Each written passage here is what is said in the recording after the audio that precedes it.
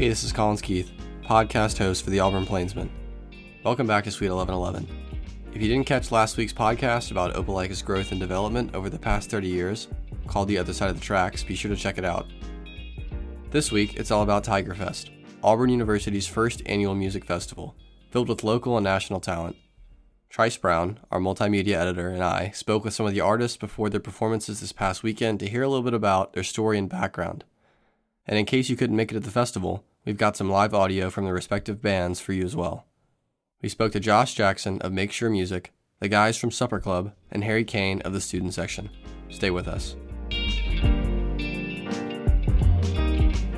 The Korea Center King Sejong Institute in the Auburn University Office of International Programs is offering 4 Korean language courses this fall, from September 13th to December 7th. Each course is $120 and taught on Zoom by a native Korean-speaking instructor. All courses are open to everyone, and the Level 1 course requires no previous Korean-speaking experience. To learn more and register, email auksi@auburn.edu. That is auksi@auburn.edu.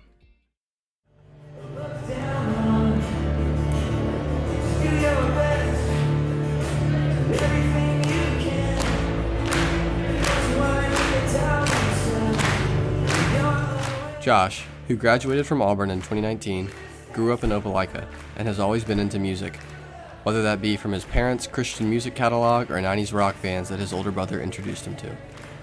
Josh has always known that he wanted to make music, but when he started to write songs when he was 14, he wasn't just making individual songs. He wanted to create something holistic with a story, he said.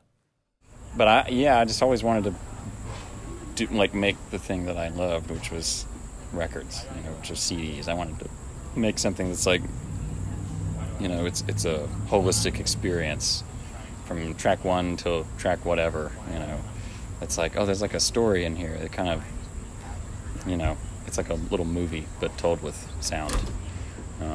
So I've always wanted to chase that, and I still love listening to what other people are doing and getting inspired by. There's so much music out there now, it's kind of overwhelming how much great music there is. Being the youngest of 4, Josh was always being exposed to new music from his older siblings and assimilated those new sounds into his own identity, mixing CDs from different artists and albums he was listening to and trying to get his friends to listen.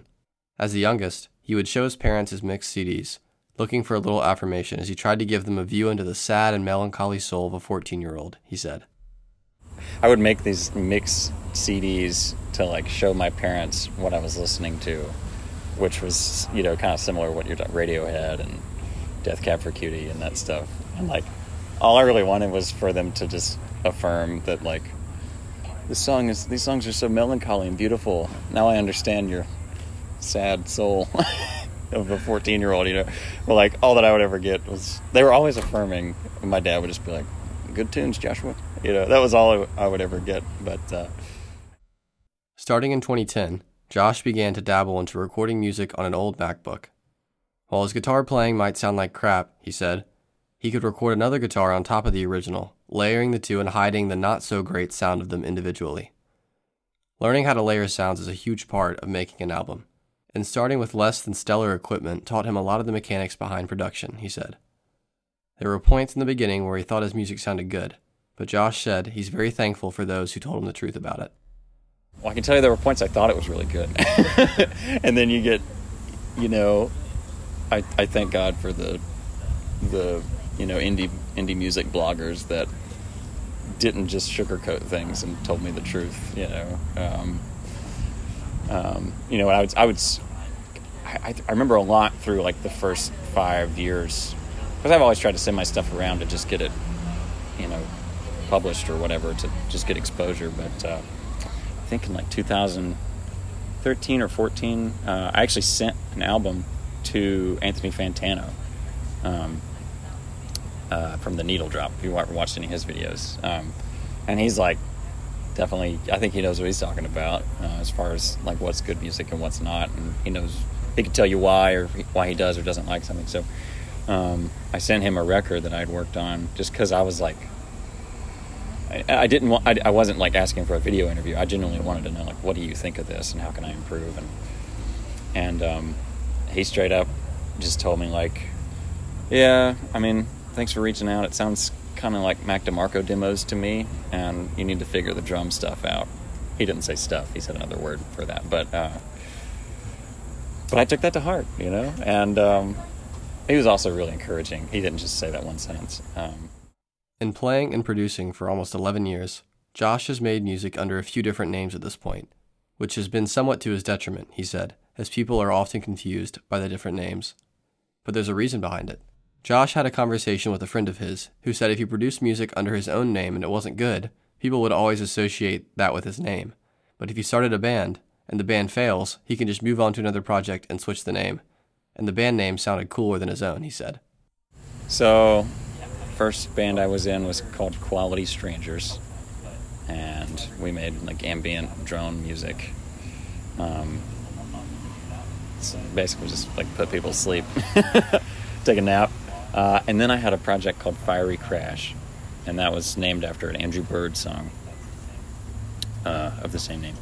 And I had as well like a kind of home recorded pop music, just kind of weird project called Summer Rooms, which I started in like 2014, I think. And then eventually I settled on the title Make Sure, and that was a song name I had come up with like years ago, and there wasn't really anything particular about the song that has deep meaning for me or anything. I just liked how it's 2 syllables. Somehow it wasn't taken. It's like a common phrase that people use a lot. So, and it sounded like it could kind of house a lot of different sounds, like genres maybe. Because I try and do a little bit of genre hopping here and there, not just do one singular thing all the time. So it sounded like, Make Sure that could be a lot of different sounds. So that's it. It's not like a super romantic answer why I picked it, but that's the story. The genres that Josh usually falls under are indie rock and indie pop, but he also appreciates when his songs get put in the emo playlist too, he said. While Make Sure is a solo project, Josh usually performs live with additional support. The lineup that we have for TigerFest is me, Harry Kane on guitar, Jamie Newsom playing bass, Hunter Jackson on drums, and then Marina singing, Marina Grimindi, sorry. Marina Grimindi is her last name. Presley Elliott also singing, and Justin Rivers playing keys. So 7 of us. It's quite a large set. Yeah. I think it's the biggest group I've ever played with, but it's going to be a lot of fun. Make Sure has a new album coming out September 3rd called Ninjutsu. You can find them on Spotify and Apple Music, as well as on Instagram. And here's Make Sure.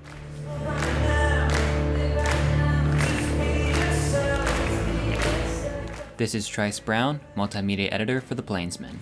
Here's your news for the week.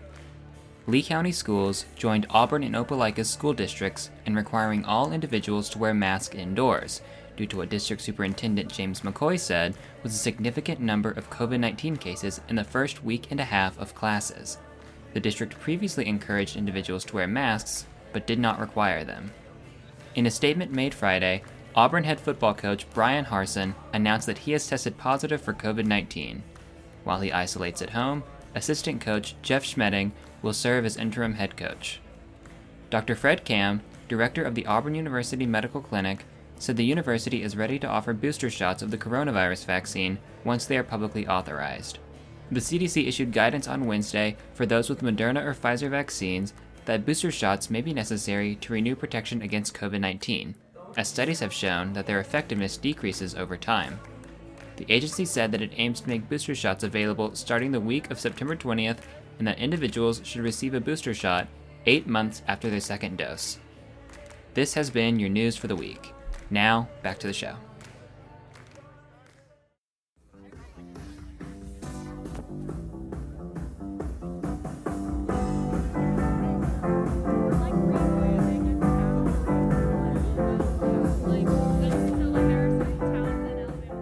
Supper Club, who formed in Auburn, is made up of Jackson Dupree on bass, guitar, and vocals, Robert Cohen on guitar and vocals, Griffin Smiley on guitar, bass, and vocals, and Billy Pruitt on drums.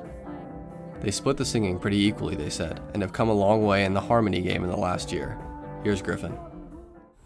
His brother-in-law is, like, fantastic musician, like, perfect pitch, crazy good.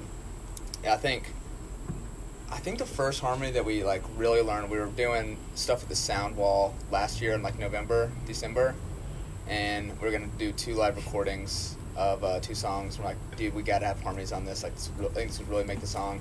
So he came along and, like, pretty much just wrote the harmonies and then just, like, recorded it for us over the melody, and, like, we just practiced it. And here's Jackson. I feel like the awakening kind of came after we listened to Parcels for the first time. Yeah. It's like a band from Australia who just have, like, immaculate harmonies, and it adds so much to their music, and we were like, what are we doing? Like, especially on recorded stuff, like, you have so much time to figure that out, and we just, like, weren't doing it. Yeah. So then, like, we're like, let's put a little more focus. While they formed in Auburn, Billy, Jackson, and Robert grew up together in Birmingham, where they played together as a 7th grade cover band called Lamb the Lion. Robert met Griffin at Auburn, and after all becoming friends, they formed Supper Club 2 years ago and started playing live shows. They fall into a lot of categories, but the one thing they aren't is a jam band, Jackson said, which is especially important when they were starting out. And that was, like, the point.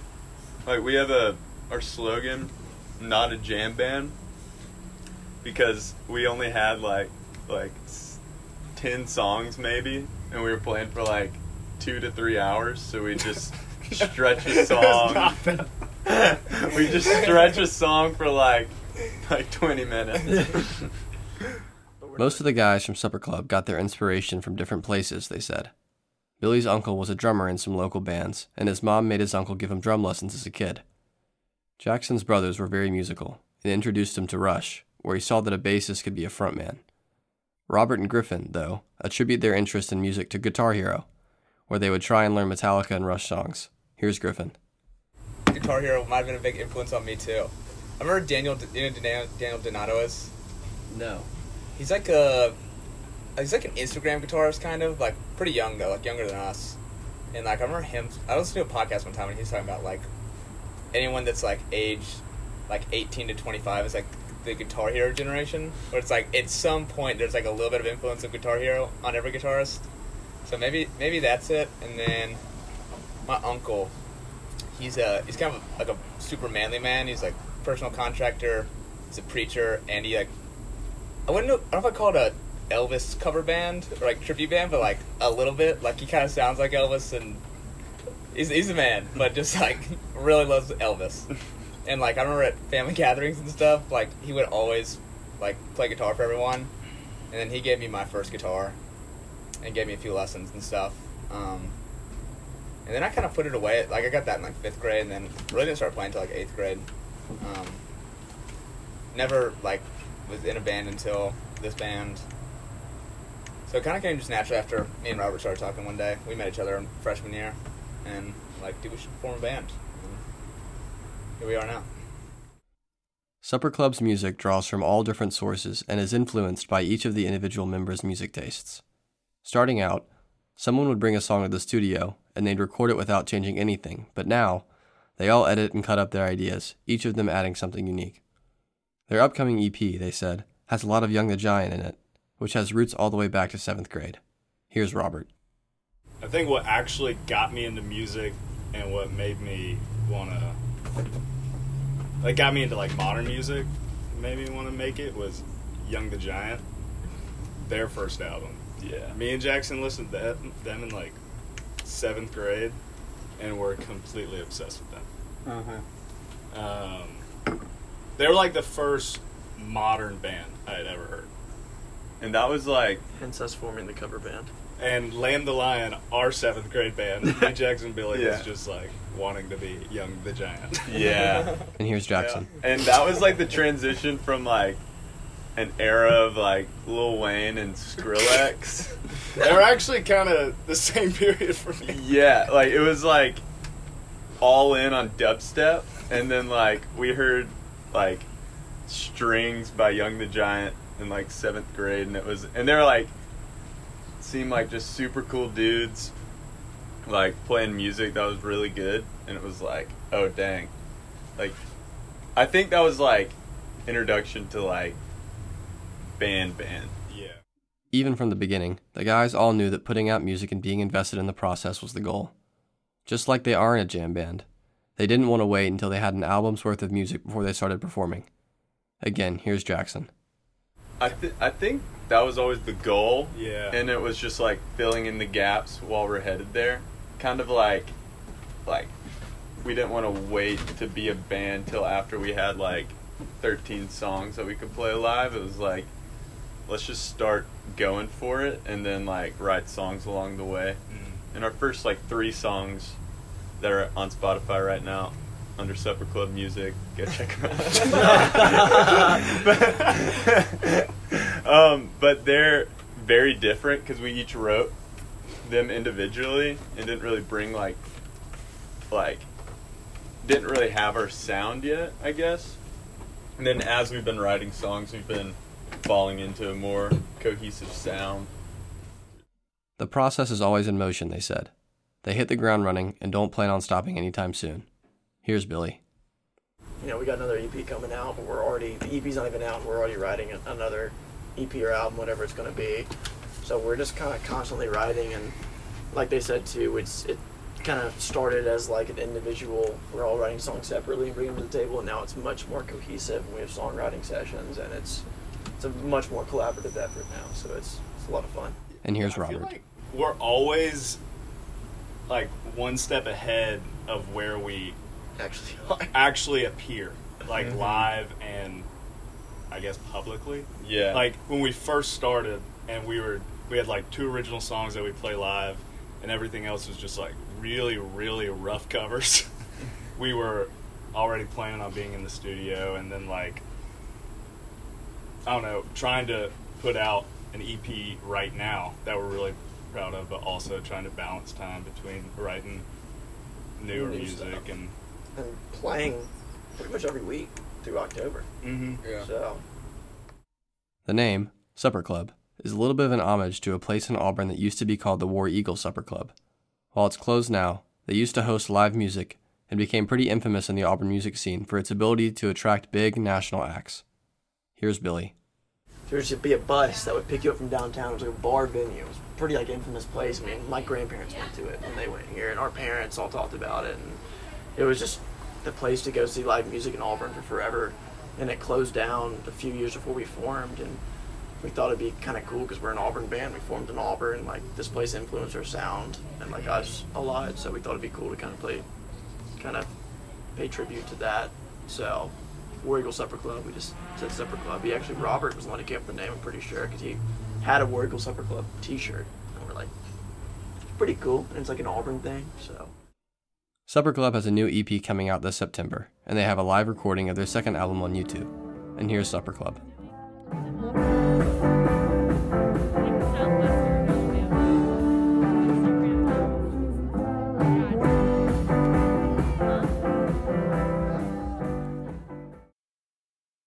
The first thing you notice when you walk into Harry Kane's living room is that he no longer has one.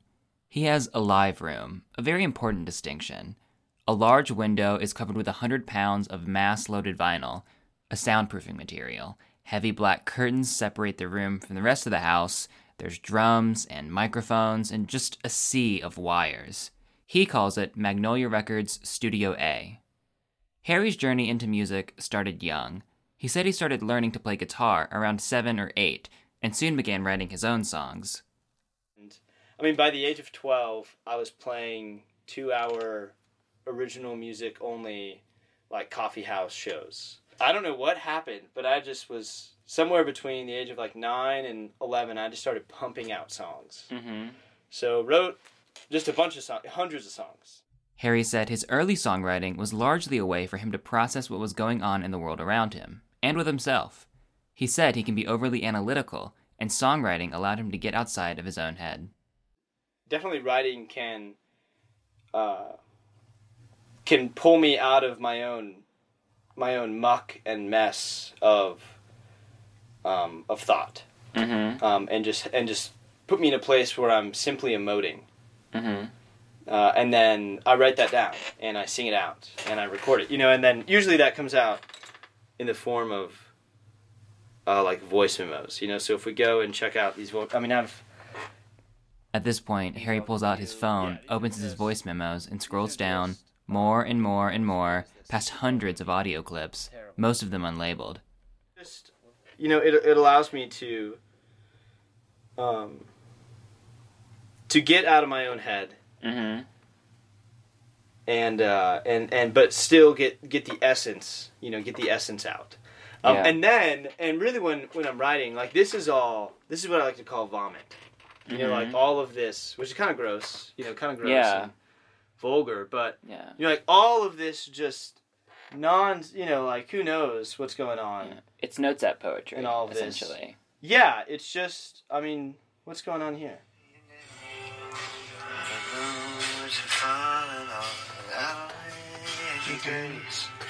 I don't know, but I'm calling out, and I don't need anyways. I don't know, some of the, like, that can become a little, just, I don't need, that can become a little vibey thing. Who knows? Like, catchy enough melody to make something, but there are thousands of those, and the art of finishing is something I'm still learning, for sure. This is Harry's writing process, spew. It's a process that often happens in his car. He doesn't listen to music there, instead taking time to sit and think, and often pray. And in that vacancy, and in that silence, things will start creeping up. And emotions that I haven't let myself feel, will start to creep up. Yeah. And it's just kind of ticking around in my brain, and then, it'll just catch, and I'll start singing a melody, and then I take that back here, and I have a studio to make to make the music, to do the rest of it. Harry began producing at the end of high school because he wanted to produce personal projects he had, and he didn't want to pay someone else to do it. So through YouTube, as well as lots of trial and error, Harry learned how to produce, how to mix, everything he needed. When other people heard what he did with his own music, they wanted him to do that for them. Pretty soon, producing for other people became a way to make some money, while also justifying his investment in all the equipment he already bought. Now, at Magnolia Records Studio A, Harry's bedroom is now his control room, with a huge analog console, some instruments, and his laptop where everything is recorded onto. He's even converted his closet into a sound booth. Here's a little booth Okay. area. Nice. It's a little disheveled, but Are your clothes back there? Where's like your living space? So I did. Yeah, it's like, it's kind of less. My thought process over the summer was it was like less studio, or less home, more studio. So what I did is I took all my clothes and I turned them sideways, and I hang them like this. And similarly, again, they act as bass traps. So just hanging mass absorbs energy. So when you come in here, it's like same thing. It's super, super dry, but without all this stuff. And I have more, and you can see back here. Like I've got another panel. Oh, yeah. And my jackets and stuff, and just Jacket's miscellaneous good choice. things to just absorb sound. So I can get a really tight and dry vocal. A lot of Harry's work as a producer involves understanding the vision of the artist and finding a way to achieve that. When he starts working with an artist, they'll get to know each other, and Harry will find out what kind of music they love and what makes them want to be alive. Being a producer is often being a facilitator, and small details, like Philips Hue lights and his closet-turned-sound booth, help artists get in the right mindset to make their best product. I have certain artists where they don't really care. They're like, just give me some lights, that's cool. But some artists go crazy. The whole reason they come back to my studio, I think, is because they were so happy about, like, they stepped in the booth and I dimmed the lights, and I was like, hey, what color do you think this song is? And they're like, well, it's like, okay, for example, one song was called Love Like Spring, so I made like some nice green hue lights come up in the vocal booth and just created a vibe that pulled out the best performance from that artist, making them comfortable. Harry still writes his own music, and as he's gotten older, it's changed. Now, it's less about trying to make sense of the world, because in many ways, He already has, through his faith. Now he's trying to externalize that through his music. Something